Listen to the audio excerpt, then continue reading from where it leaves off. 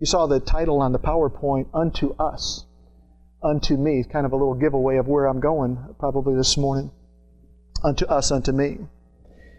A couple of nights ago when I was in my study and this word was getting birthed in my heart, I went to Isaiah chapter 9, verse 6. And I didn't get very deep into Isaiah chapter 9, verse 6 when my eyes just began to well up with tears. You ever do that when you're reading God's Word? It just begins to minister to you. Like I said, I didn't get very deep, and my eyes began to well up with tears, and I stopped for a moment, and I meditated, and I looked at the Word on my screen, and I took a fresh run at it, and I got about the same distance in the Word, and my eyes welled up with tears, and it was ministering to me. Isaiah chapter 9, verse 6 opens up with these words. It says, "For unto us a child is born, unto us a son is given." And when I read those words, I couldn't help but say, God, what awesome love is that? Unto us a child is born, unto us a son is given. What amazing love that God has for you and me. And after about 5 minutes or so, I was able to get beyond that and finally read the whole Scripture. It reads like this. For unto us a child is born, unto us a son is given, and the government shall be upon His shoulder. And His name shall be called Wonderful, Counselor, the Mighty God, the Everlasting Father, and the Prince of Peace. Did you see how many names He had there? He had 5 of them. And we know always in the Hebrew, the number 5 is the number for grace. Listen, I'll tell you what, I thought, man, if any believer read this Scripture and they couldn't see Jesus in it, they'd have to be blind, deaf, and dumb. I mean, that is Jesus to the max. If there's any Scripture in the whole Old Testament that reveals Jesus, that's it, isn't it? I mean, everybody should get that. For unto us a child is born, unto us a son is given, and the government shall be upon His shoulder, and His name shall be called Wonderful, Counselor, the Mighty God, the Everlasting Father, the Prince of Peace. 5 majestic names for our Lord and Savior, Jesus Christ.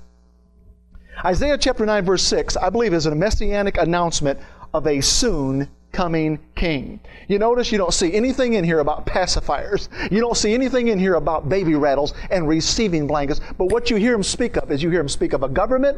You hear Him speak of a divinity. You hear Him speak of a maturity. When they use names like Counselor, that speaks of maturity. It's not talking about just a little baby. He had to come as a little baby, but He wouldn't stay in the manger, and He wouldn't stay a little baby. He would grow up and He would fulfill His assignment.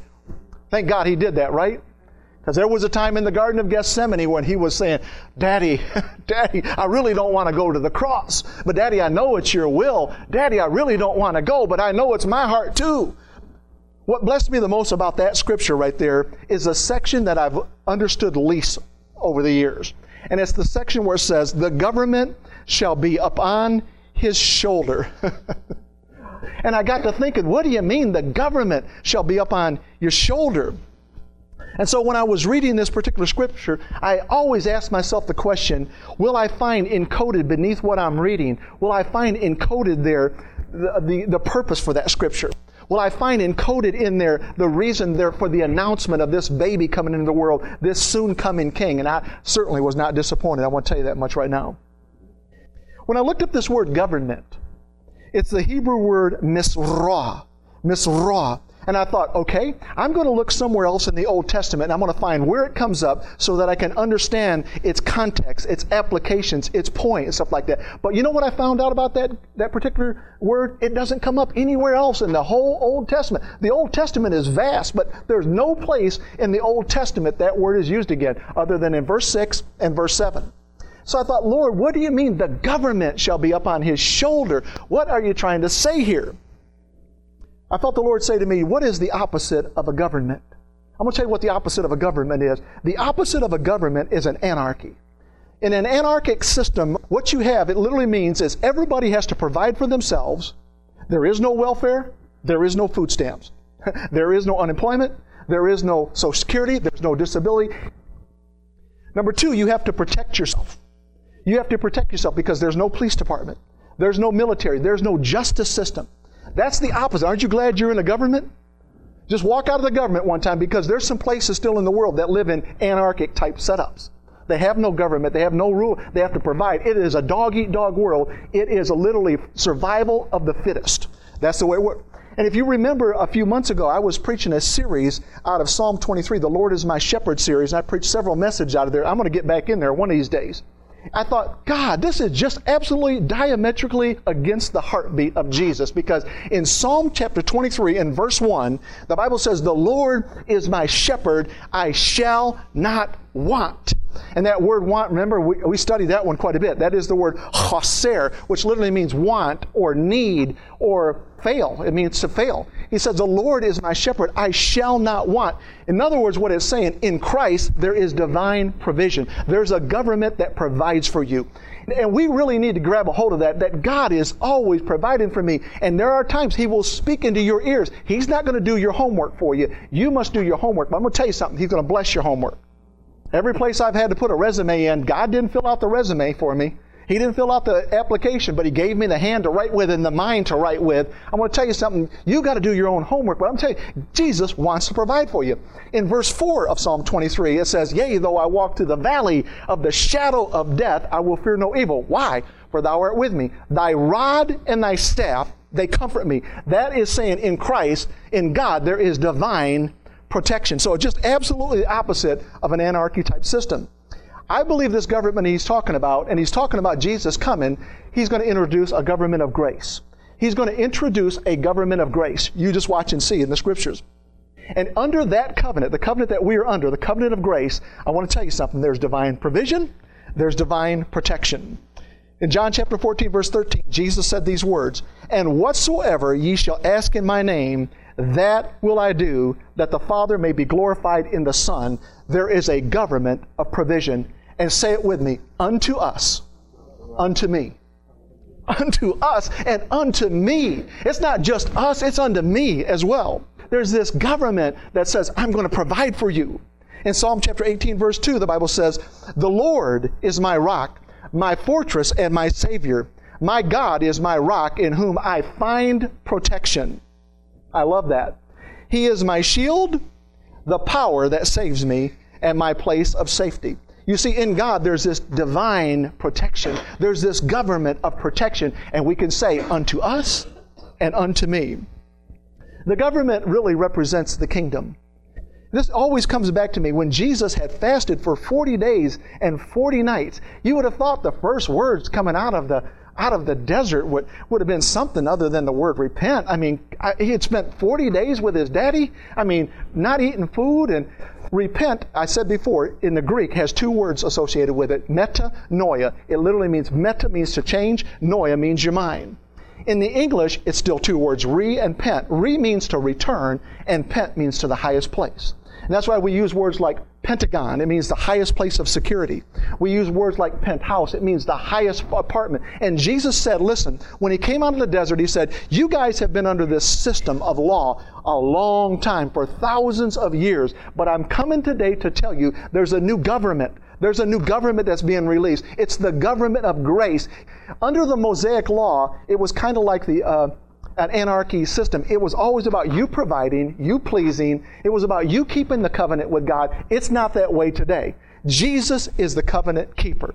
So He says in that Isaiah chapter 9 verse 6, He says, the government shall be upon His shoulder. And it was that word shoulder that began to open up the whole text of this scripture for me. I looked in Webster's 1828 dictionary, and here's what it says.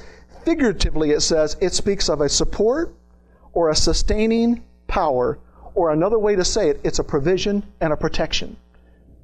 And I thought, wow, grace is the only message I have ever heard that supports me. Grace is the only message I've ever heard that sustains me. It gives me life. It has this sustaining power. And the Apostle Paul was going through a tough time. He was going through a rough time. And in 2 Corinthians, this is a real famous passage, chapter 12, verses 7 through 9. He says, therefore, in order to keep me from becoming conceited, I was given a thorn in my flesh. People say, what was the thorn, Mark? It tells you right after that. He said, a messenger of Satan. That was his thorn. It said, to torment me. 3 times he said, I pleaded with the Lord to take it away from me, but he said to me, my grace is sufficient for you, for my power is made perfect in weakness. What did he say? He said, my grace is sufficient.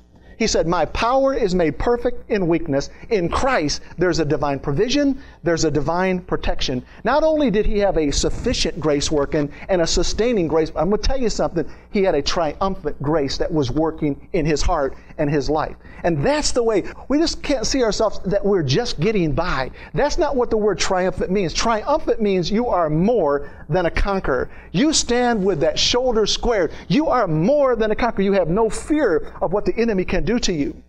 And so when I looked at this word shoulder, I felt the Holy Spirit say, go ahead and take a look and see where that comes up in the Bible for the first time. I love the law of first mention because it just opens up your understanding of this. The word shoulder is the Hebrew word Shechem. Kind of a cool sounding word. Shechem. That's what the Hebrew word is. And in Genesis chapter 9 is where it's used for the very first time. Now, before I get into those scriptures, I want you to see what was happening just before these scriptures were written. God had hung a rainbow in the sky. Noah had came through the flood. All the earth had been destroyed. Every person had been destroyed. And God said, hey, I'm going to hang a rainbow in the sky, and this is going to be my covenant of promise. Every time you see that, you'll realize I will never destroy the earth by flood again. He hung a rainbow in the sky. And then in chapter 9, verse 18, here's what it says. The sons of Noah who came out of the ark were Shem, Ham, and Japheth. Ham was the father of Canaan. These were the 3 sons of Noah, and from them came the people who were scattered over the whole earth. Noah, a man of the soil, that means he was a farmer. Noah, a man of the soil, proceeded to plant a vineyard. When he drank some of its wine, he became drunk and lay uncovered inside his tent. Now, I don't think Noah planned on getting drunk, because when I looked in the Bible, there was nobody that had gotten drunk according to the Word of God up until that point. It's not that they didn't, maybe they did, but nobody had been recorded drinking any wine or getting drunk. So I believe when Noah planted the vineyard, he probably planned on just drinking grape juice, and he found out, I guess that was a little toddy for the body. I don't know what happened here, but I wasn't planning on that. So, I believe he was totally innocent. He just drank the wine, and he got drunk, the Bible says. And he laid uncovered in his tent. Now watch what happens. Ham, the father of Canaan, saw his father naked and told his 2 brothers outside. Ham came in. Now, I was trying to picture this. Maybe they all slept in the same tent. Maybe it was just a big tent, Maybe Ham was ready to take a little afternoon nap. I don't know why he went in there. Maybe he hadn't seen Daddy for a little while and thought, man, I better go check on Daddy. And he walked into the tent and he found his father on the floor of the tent naked. Well, that would be a little strange, I guess. Do weird things ever pop in your mind once in a while? I couldn't help but think about this, because this is just such a weird story that I thought, man, if my wife ever came home and walked into the bedroom and found me on the floor naked with a bottle of Mad Dog 2020 in my hand, all passed out. Now, can you imagine? That's a weird enough scene all by itself. But now imagine that she goes out into the other room and she picks up her phone and she, hey, Sarah, guess the way I found your daddy today. And she told Sarah about this. I know Sarah well enough. She'd go, ooh, too much information. I know that's what she would do. And so when I thought about this, you know what my wife would probably do? She would do one of 2 things. Either she would call 911 or she would just start rebuking devils and demons and praying like a crazy woman in the house. She's not going to call somebody else. So what Ham does, he's the father of Canaan. He saw his father naked and told his 2 brothers. Daddy was in the tent, naked. He's unresponsive. I tried to wake him up, but he's not moving. It's a weird thing. And here's what Shem and Japheth, this had to be the Holy Spirit, man. They put a garment on their shoulders like this. And the Bible says they walked into the tent backwards. And they just began to cover Daddy. And they kept their faces this way. I want you to think and meditate on that just for a moment. But Shem and Japheth took a garment and laid it across their shoulders. That is the first place it comes up in the Bible. That's that word Shechem. Now remember, the law of first mention says the first time something's mentioned, it means something. It really means something. It's trying to point us to something, and it's always trying to point us to Christ. They walked in backward and they covered their father's naked body. Exactly the same way that God covered Adam and Eve in chapter 3 of Genesis when they sinned. He covered them with a garment. The first revelation and the first type and shadow that I saw of this Hebrew word Shechem is this: love always covers. I want you to remember that. Love always covers. And that Shem and Japheth were full of love for their daddy, and they walked in, they said, listen, this is not an image I want in my mind. This is not an image I want in my mind. When my daddy died and had laid in the bed for 5 days after he died, the undertaker told us, you do not want to see what your daddy looks like. You do not want that image in your mind. And the boys were thinking, I don't want to see. I heard what you said. Daddy's naked in the tent. We don't want that. Love always covers. In 1 Peter chapter 4, verse 8, the Bible says, above all, love each other deeply. It says love each other deeply because love covers over a multitude of sins. Their faces were turned the other way so that they would not see. It's not that they could not. They refused to see their father naked. So when Noah awoke from his wine, he pronounces this awesome blessing over Shem and Japheth, but on Ham and Canaan the curse fall. And I thought when I read this originally, I thought, Lord, did I miss something? I mean, Ham seemed pretty innocent. He just happened to walk into the tent. He was the first one that found Daddy. You know, why was the big deal? He went out and told his brothers. I mean, I think I would have done the same thing. I would have went out and said, hey, bro, you know what? Daddy's in the tent. Daddy's having a bad day. Daddy's on the floor of the tent. No clothes on. I've never seen Daddy this way. I mean, what's the big deal about telling your brothers? I'm going to tell you what the big deal is about it, because that word told, when the Bible says he went out and told his brothers, that word told in the Hebrew is nagad. It literally means to expose, to mock, to ridicule. So it has this disdain to it. It says he went out there, and it may have been something like, yeah, some man of God rescues us, kills the whole earth, kills all my buddies and all my friends, and now he is laying on the floor naked. It was this attitude that he had when he went out there, and he told them, you would never pick that up in the English word, but underneath the surface of that, I'm going to tell you, that was the disdain that was going on. That was the exposure, the mockery that was going on. Another way to say this is, he went out of his way to make his daddy look bad. He went out of his way to make his daddy look bad. Now, what is the problem with that? I'm going to show you what the problem with that is. In Exodus chapter 17, verses 1 through 7. This is Moses. He's went in. He's got all the Israelites out of Egypt. They're in the Exodus right now. The whole Israelite community set out from the desert of Sin, traveling from place to place as the Lord commanded. They camped at Rephidim, but there was no water for the people to drink. So they quarreled with Moses and said, give us water to drink. Moses replied, why do you quarrel with me? Why do you put the Lord to the test? But the people were thirsty for water there, and they grumbled against Moses. They said, why did you bring us up out of Egypt to make us and our children and livestock die of thirst? Then Moses cried out to the Lord, what am I to do with these people? They are almost ready to stone me. The Lord answered Moses, go out in front of the people, take with you some of the elders of Israel, and take in your hand the staff with which you struck the Nile, and go. I will stand there before you at the rock of Horeb. And here was his instruction. He said, strike the rock. Strike the rock. And water will come out of it for the people to drink. So Moses did this in the sight of the elders of Israel, and he called the place Massah and Meribah, because the Israelites quarreled and because they tested the Lord, saying, is the Lord among us or not? Now, there's the narrative in the Old Testament. This was shortly after they had been released into the desert. This happened. When we move over into 1 Corinthians chapter 10, we begin to see how the New Testament reads it. It says this, for I do not want you to be ignorant of the fact, brothers and sisters, that our ancestors were all under the same cloud, and they all passed through the sea. They were all baptized into Moses in the cloud and in the sea. They all ate the same spiritual food and drank the same spiritual drink, for they drank from that spiritual rock that accompanied them, and that rock was Christ. They had no idea the symbolism of that rock when Moses was to strike the rock. What it would symbolize is one day the shepherd, Jesus Christ himself, would be smitten and afflicted. Now move to the end of the 40-year journey in Numbers. We get through Exodus, we get through Leviticus, and now we're toward the end of Numbers, and we find in chapter 20 these words. In the first month, the whole Israelite community arrived at the desert of Sin, and they stayed at Kadesh. There Miriam died and was buried. That was Moses' and Aaron's sister. Now there was no water for the community, and the people gathered in opposition to Moses and Aaron. They quarreled with Moses and said, "If only we had died when our brothers fell dead before the Lord. Why did you bring the Lord's community into the wilderness?" Does this sound like a broken record? It does, doesn't it? Why did you bring the Lord's community into the wilderness that we and our livestock should die here? Why did you bring us up out of Egypt to this terrible place? It has no grain or figs, grapevines or pomegranates, and there is no water to drink.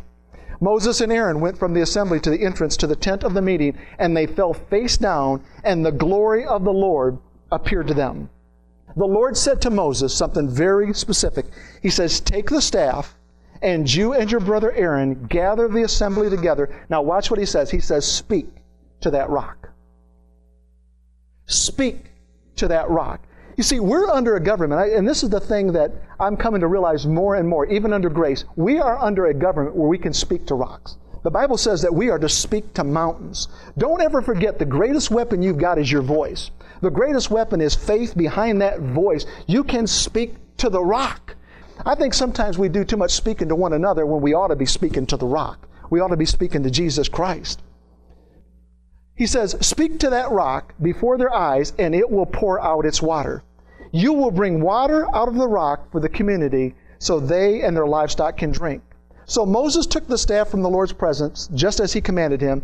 He and Aaron gathered the assembly together in the front of the rock, and Moses said to them, I understand sometimes you get complicated directions, complicated instructions, right?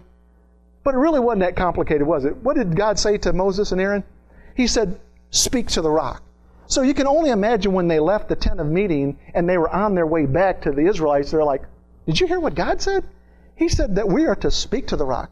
I did hear him say that. "Moses, what are you going to say to the rock?" I'm really not sure. I guess I'll just say, "Water, come forth." I don't know. He told us to speak to the rock, didn't he? Remember when I struck it that one time 40 years ago and the water came out? Yeah, that was pretty cool. I'm going to tell you something. You can't always live on things that you used to do. God has a fresh revelation for you every single moment. It's a moment-by-moment journey. And so he said, "Speak to the rock." He didn't even say speak to the people. He said, "Speak to the rock."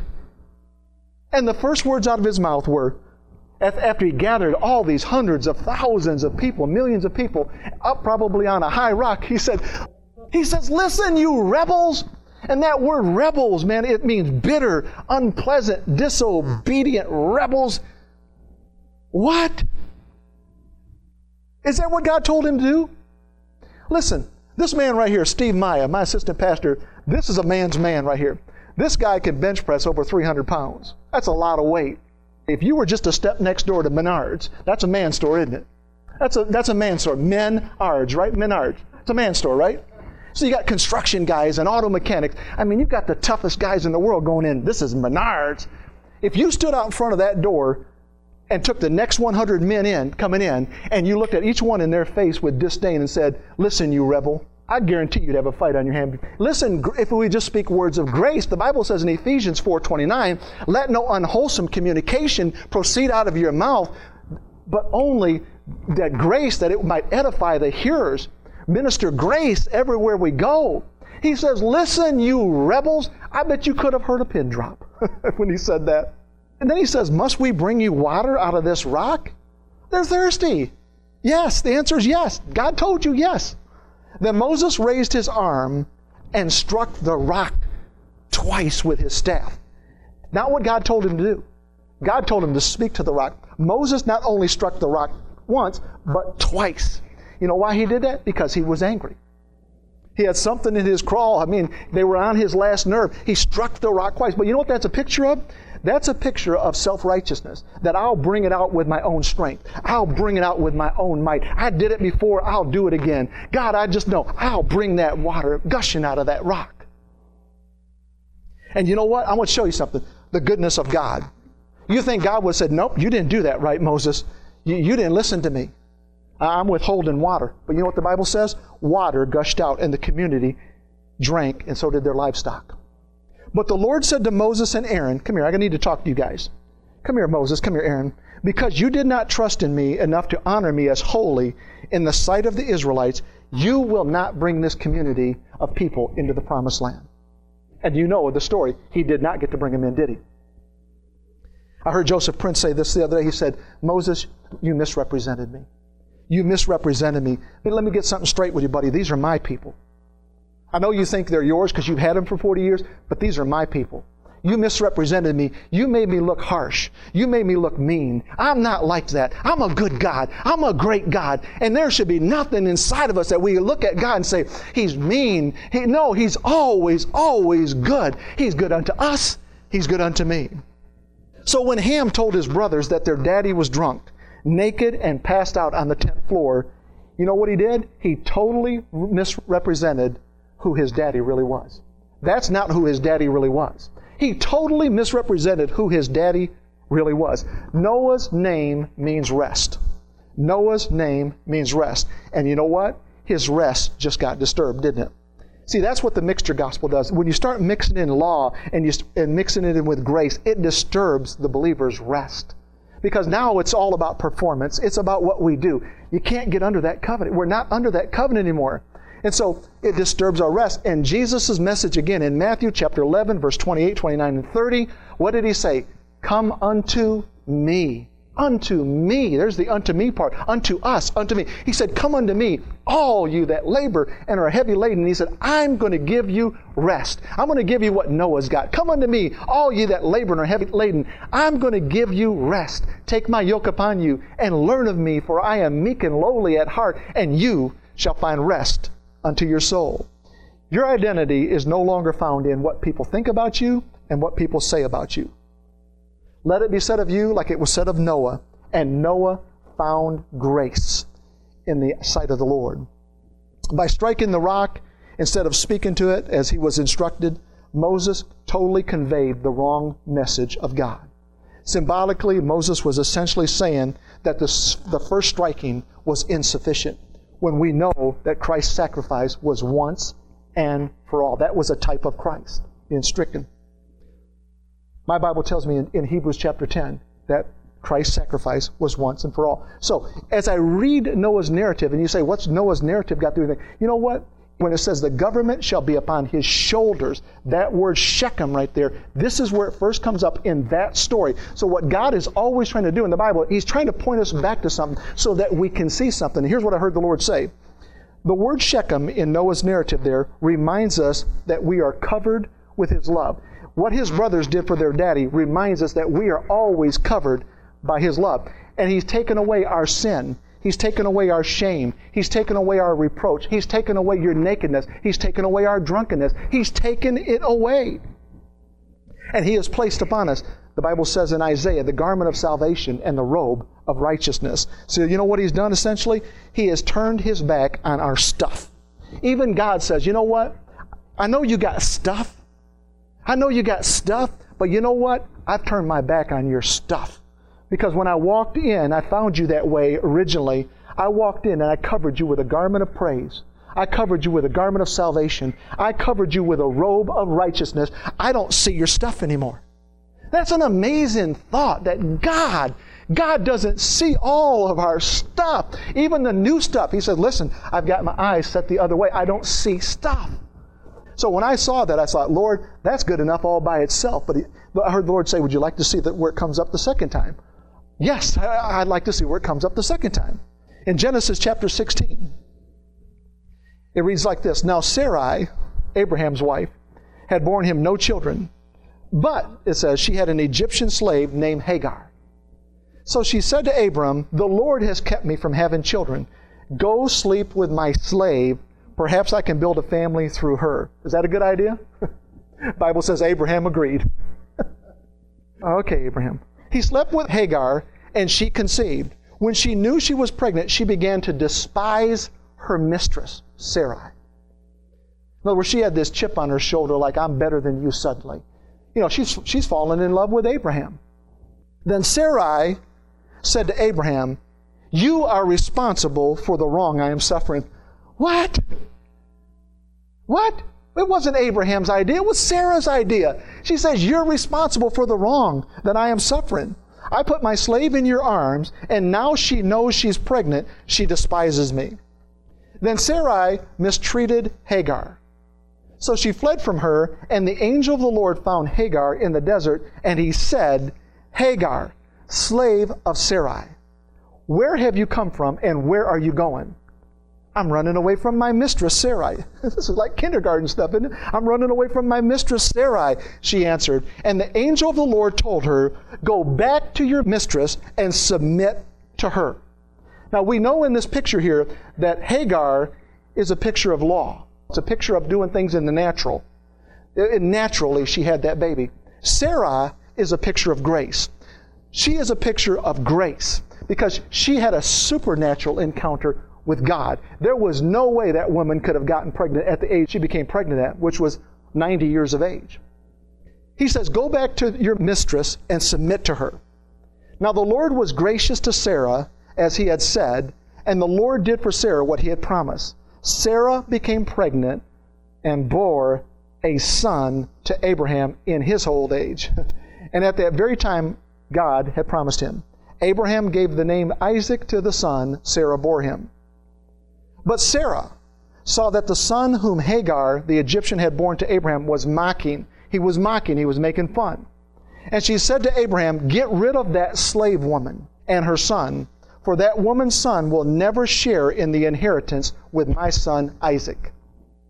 The matter distressed Abraham greatly because it concerned his son. Abraham was partial to Ishmael, believe it or not. That was his firstborn son. He was partial to Ishmael. But God said to him, do not be so distressed about the boy and your slave woman. Listen to whatever Sarah tells you. That's an amazing thought right there, because Sarah, again, represents grace. And the message for you and I is always listen to what grace tells you. Always listen to what the message of grace is saying to you. Early the next morning, Abraham took some food and a skin of water and gave them to Hagar. He set them on her shoulders. What is that word? That is that Hebrew word, Shechem. That's the second time it comes up in Scripture. He set the food and a skin of water on her shoulders and then sent her off with the boy. She went on her way and wandered in the desert of Beersheba. Now, this is in Genesis. Let's jump way over into the New Testament now and see what it says about this narrative. Galatians chapter 4, begin at verse 21. Tell me, you who want to be under the law, are you not aware of what the law says? For it is written that Abraham had two sons, one by the slave woman and the other by the free woman. One by the woman of law, one by the woman of grace. His son by the slave woman was born according to the flesh, or through the natural means. But his son by the free woman was born as a result of a divine promise. I'm telling you, you're better off just to wait on God. If God has made you a promise, wait on God. Let God bring that promise to come to pass. Don't try to help Him unless He asks you to help Him. These things are being taken figuratively. Now watch what it says. The women, these two women, represent two covenants. One covenant is from Mount Sinai. What do we know about Mount Sinai? It's where Moses received the law. He said one of these covenants represents Mount Sinai and bears children who are to be slaves. This is Hagar. Now Hagar stands for Mount Sinai in Arabia and corresponds to the present city of Jerusalem because she is in slavery with her children. Now you, brothers and sisters, like Isaac, are children of promise. At that time, the son born according to the flesh persecuted the son born by the power of the Spirit. Now watch what it says. It is the same now. The Apostle Paul was saying, listen, there is nothing new. I'm going to tell you something you're going to find as you are happy about your message of grace and what the message of grace is doing for you. It's ironing out all your wrinkles. It's got rid of all your spots. It's giving you a new mindset. But you know what you're going to find out? It's the same now. The people of the law will persecute you. But what does the Scripture say? Get rid of the slave woman and her son, for the slave woman's son will never share in the inheritance with the free woman's son. Therefore, brothers and sisters, we are not children of the slave woman, but of the free woman. In Noah's narrative, that word Shechem came up for the first time. What does it remind us of? It reminds us that God has continually covered us. He doesn't see our stuff. He doesn't see our shame, our nakedness, our reproach, our sin. He doesn't see it. In Hagar and Sarah's narrative, it reminds us that we have been freed from the cohabitation of a law performance-based relationship. Law always has to submit to grace. When I read this, I said, wait a minute, Sarah got kind of snappy with with Hagar. The Bible says she mistreated her. And I thought, Lord, that doesn't sound like grace. But you know what all that means, that word mistreated? It means to browbeat.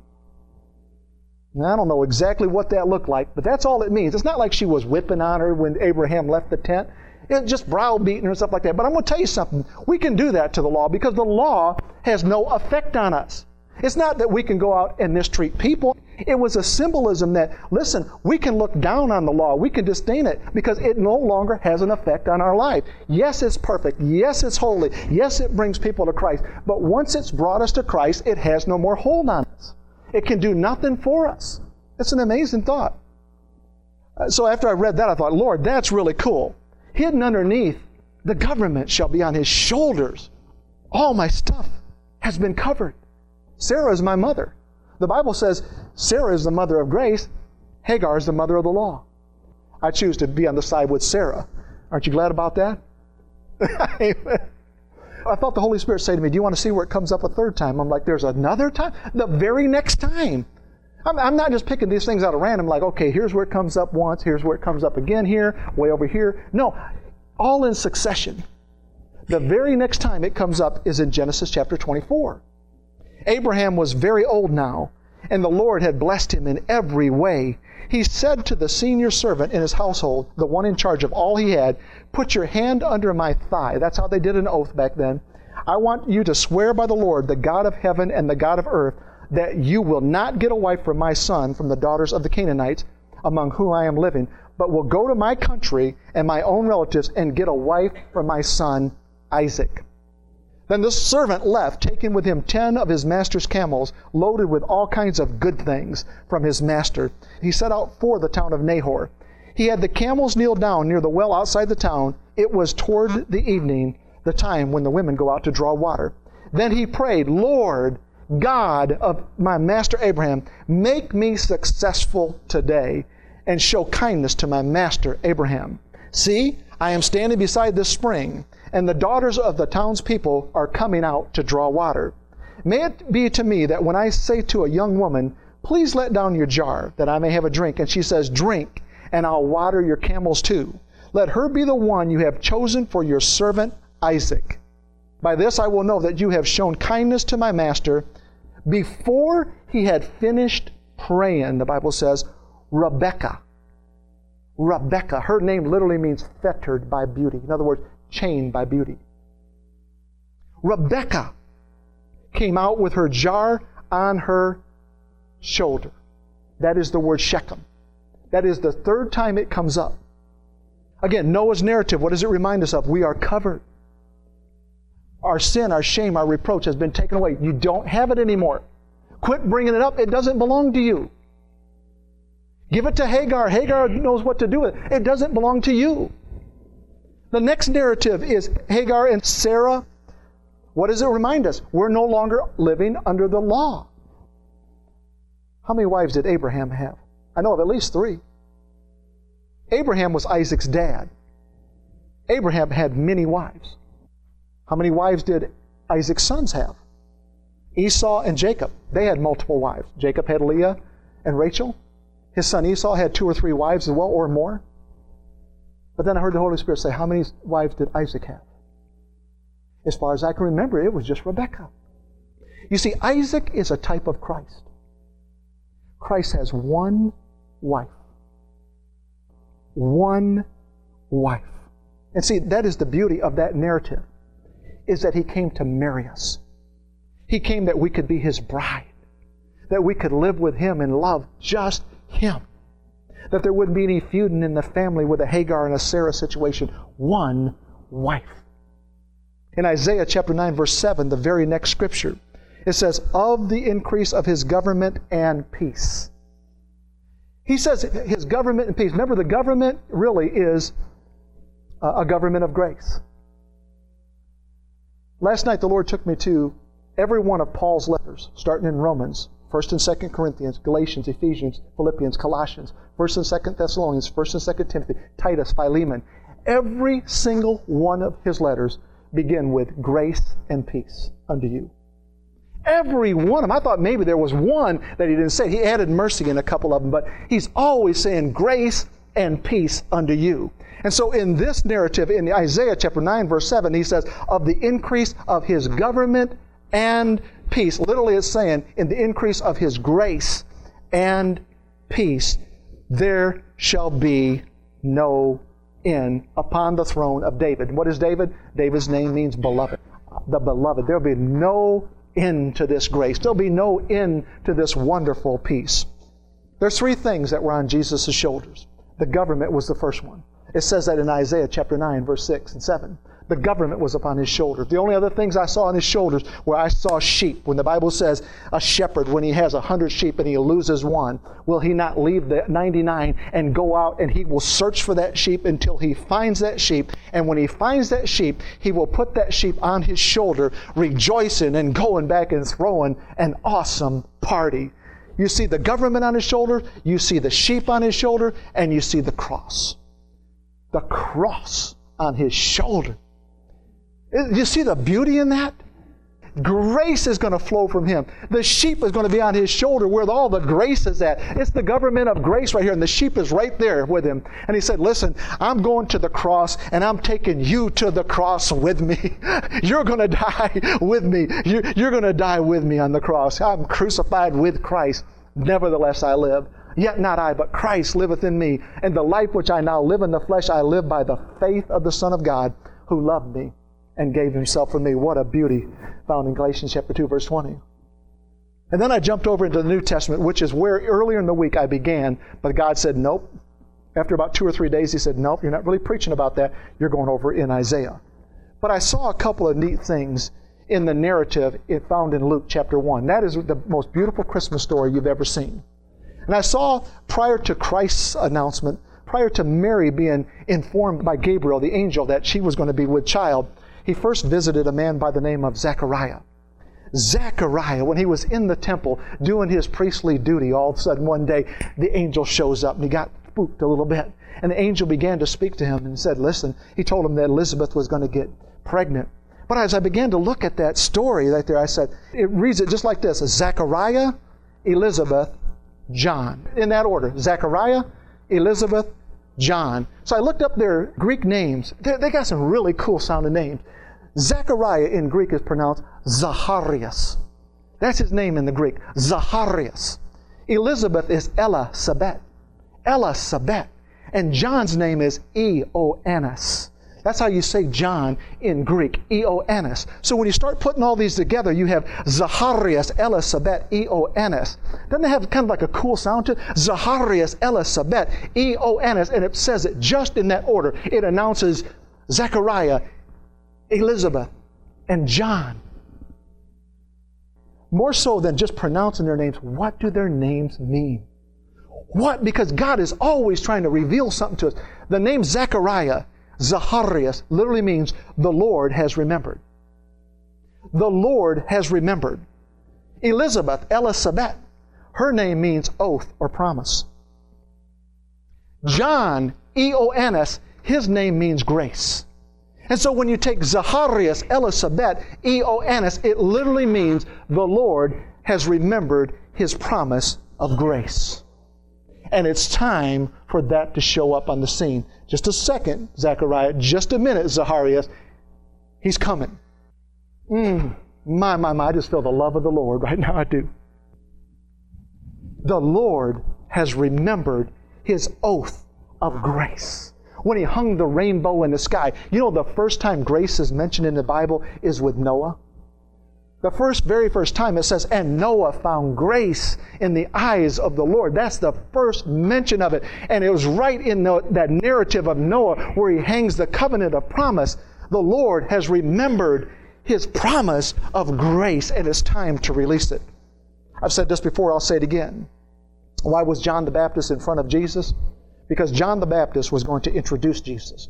John the Baptist was going to baptize Him and bring Him up, and the Holy Spirit was going to descend on Him like a dove, and He's going to hear those most awesome words come out of heaven. This is my beloved Son in whom I am well pleased. I'm going to tell you something this morning. That's the way God says about you. He said, this is my beloved son. This is my beloved daughter. This is my beloved daughter. This is my beloved son in whom I am well pleased. You say, what about on my worst day, Mark? What about when I've done wrong? I've told you before, He's covered your wrong. He's covered your nakedness. He's covered your shame. He's taken you and removed you out of the Hagar law, and He's married you to Christ. You are one wife unto Christ. Grace, John introduced grace. Or as we say in the Scripture, grace upon grace, or grace in place of grace. Amen? In Luke chapter 1, in the 6th month, the angel Gabriel was sent from God unto a city in Galilee named Nazareth, to a virgin espoused to a man whose name was Joseph of the house of David, and the virgin's name was Mary. And the angel came in unto her, and he said, Hail, thou art highly favored. There's grace. Thou art highly favored. The Lord is with thee. Blessed art thou among women. And when she saw him, she was troubled at his saying, and cast in her mind what manner of salutation this should be. And the angel said unto her, Fear not, Mary, for thou hast found favor, or grace. Thou hast found grace with God. And behold, thou shalt conceive in thy womb, and bring forth a son, and shalt call his name Jesus. He shall be great, and he shall be called the Son of the Highest. And the Lord shall give him unto the throne of his father David, and he shall reign over the house of Jacob forever. And of his kingdom, what kingdom is that? It's the kingdom of grace. And of his kingdom there shall be no end. It's saying the exact same thing that Isaiah chapter 9 verse 7 just said a minute ago. It said there shall be no end to that kingdom. That's the kingdom of grace. And then Mary said unto the angel, How shall this be, seeing I know not a man? And the angel answered her and said, The Holy Ghost shall come upon thee, and the power of the Highest shall overshadow thee. Therefore, also that holy thing which shall be born of thee shall be called the Son of God. And behold, thy cousin Elizabeth, she hath also conceived a son in her old age, and this is the 6th month with her, who was called barren. For with God nothing shall be impossible. I want you to remember that. With God, nothing shall be impossible. Is anything impossible with God? Nothing is impossible with God. I don't care how big your situation. It doesn't matter how big, how desperate, how trying, how annoying your situation is. Nothing is impossible with God. And we not only have to believe that, we need to confess it. We need to speak it out of our mouth. Let it rest upon our shoulders of grace. Nothing is impossible with God. And Mary said, Behold, the handmaid of the Lord. And here's what she said, Be it unto me according to thy word. Let me tell you something as I'm closing. About 6 years ago, the Lord gave my wife and my daughter Sarah the same scripture for babies.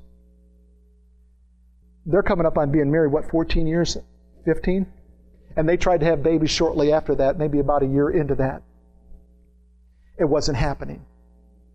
And year after year, we had some, I don't know if you remember them or not, we had some all-night prayer meetings at the former church we were at. We stood on the Scriptures and we just believed God. Nothing is impossible with God. They tried all the kind of things that they should try in the natural to make this happen.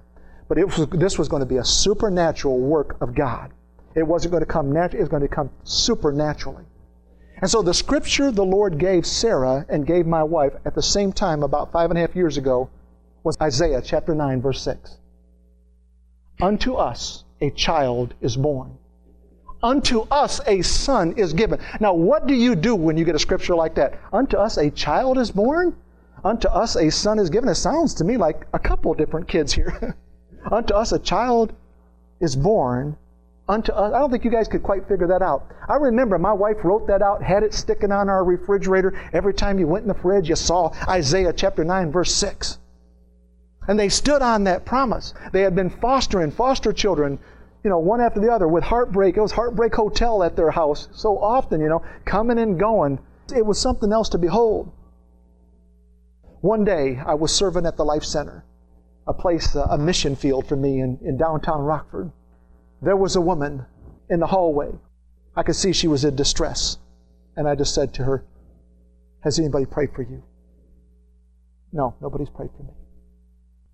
And I began to say, well, then I'll pray for you. And then I told her the story when we were done praying. You know, I felt that Elton John song pop in my head this morning from the 80s. Come on, I wasn't always saved. That Nikita song this morning, it just kind of popped in my mind. It was like, oh, my sister, do you know? Do you know? This is basically what I said to her too. Oh, my sister, do you know? Do you know He loves you so? You could roll around the globe and never find a more loving God to know. Oh, I saw you standing there, and I asked you, did you need some prayer? And when you said yes and laid my hands on you, it released the miracle. When I prayed for her, and I said, listen, I want to tell you something. I want to tell you about the two finest people you'll ever meet in your life. It's my daughter and my son-in-law. I don't know if anybody, and I don't say that just because they belong to us. I said, there are no finer people in this world. She told me, she said, I've kind of tentatively made an arrangement to give the baby to a pastor, a woman in that area. And I said, I totally understand. You do what God tells you to do. I said, but here is my name, here's my phone number, and if you change your mind, you call me. 3 days. It was Tuesday of the following week. I received a phone call. It was on my answer machine when I came home. And it basically said, I was praying, and I heard the Lord say to me, I am to give this baby to your daughter and your son-in-law. I said, glory to God. Hallelujah. But there were so many disappointments in the past. There were people that had promised them babies and then changed their mind when the baby was born. I didn't want to break her heart again. And her mama said, you call her right now. You call her and tell her. I called Sarah. I know her. Sarah, you remember that. I called you. You were sitting in a restaurant when I gave you that news. And she began to fall apart in there. You know what? It was 2 weeks later, it was 16 days later, 15 or 16 days later, that little baby was born. Sarah was in the delivery room when the baby was born.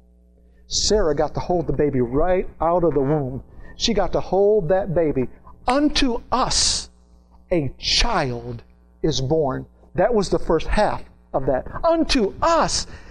She had already determined before the baby was born, I'm not going to have any attachment. This baby's yours. I'm having this baby for you. Unto us a child is born. I know in this narrative they're talking about Christ, but how does it apply to you?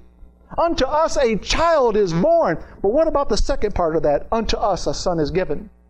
She had already had a little boy named Keith for about 3 or 4 years. He was like a little ping pong match. He would be there one day, back to the family the next day. He was a foster child. Back to her. You know, it was this thing going on. And it was really touch and go. There was this major tug of war. Until one day, finally, the state just stepped in and said, it's time. It's time for us to give you a son. It fulfilled that scripture to the max. Unto us a child is born. Unto us a son. It even specifically said, a son is given. Yes, He came from God, but He came through our government. He came from the heavenly government, and He came through our government. Aren't you glad for our government at times? Unto us a child is born. I want to tell you what Christmas looks like for me. Unto us a child is born. Unto us a son is given. Thereby I can say, His name shall be called Wonderful, Counselor, the Mighty God, the Everlasting Father, and the Prince of Peace. Unto us, unto me. Father, we thank You for Your goodness and Your grace. We thank You, Father, that You are such a covenant keeper. We thank You, Father, that You have covered us with Your blood. And what Jesus did was sufficient. He does not need to be stricken again. He sits at the right hand of Almighty God. With Him and from Him are pleasures evermore being released moment by moment, every day in our lives.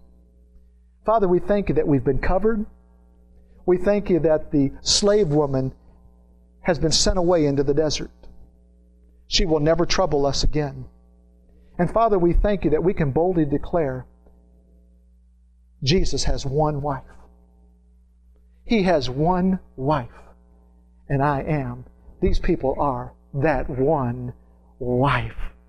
Father, we thank you as we celebrate Christmas. I just speak Christmas greetings and Christmas love over all these wonderful people, Lord Jesus. Father, we thank you. We thank you that as we go and we interact with family over these next few days, we can take a message of hope, a message of grace, a government of grace. It's resting upon our shoulders too, because you said in your word, as He is, so are you in this world. Father, we bless you. We thank you in Jesus' name. Amen and amen.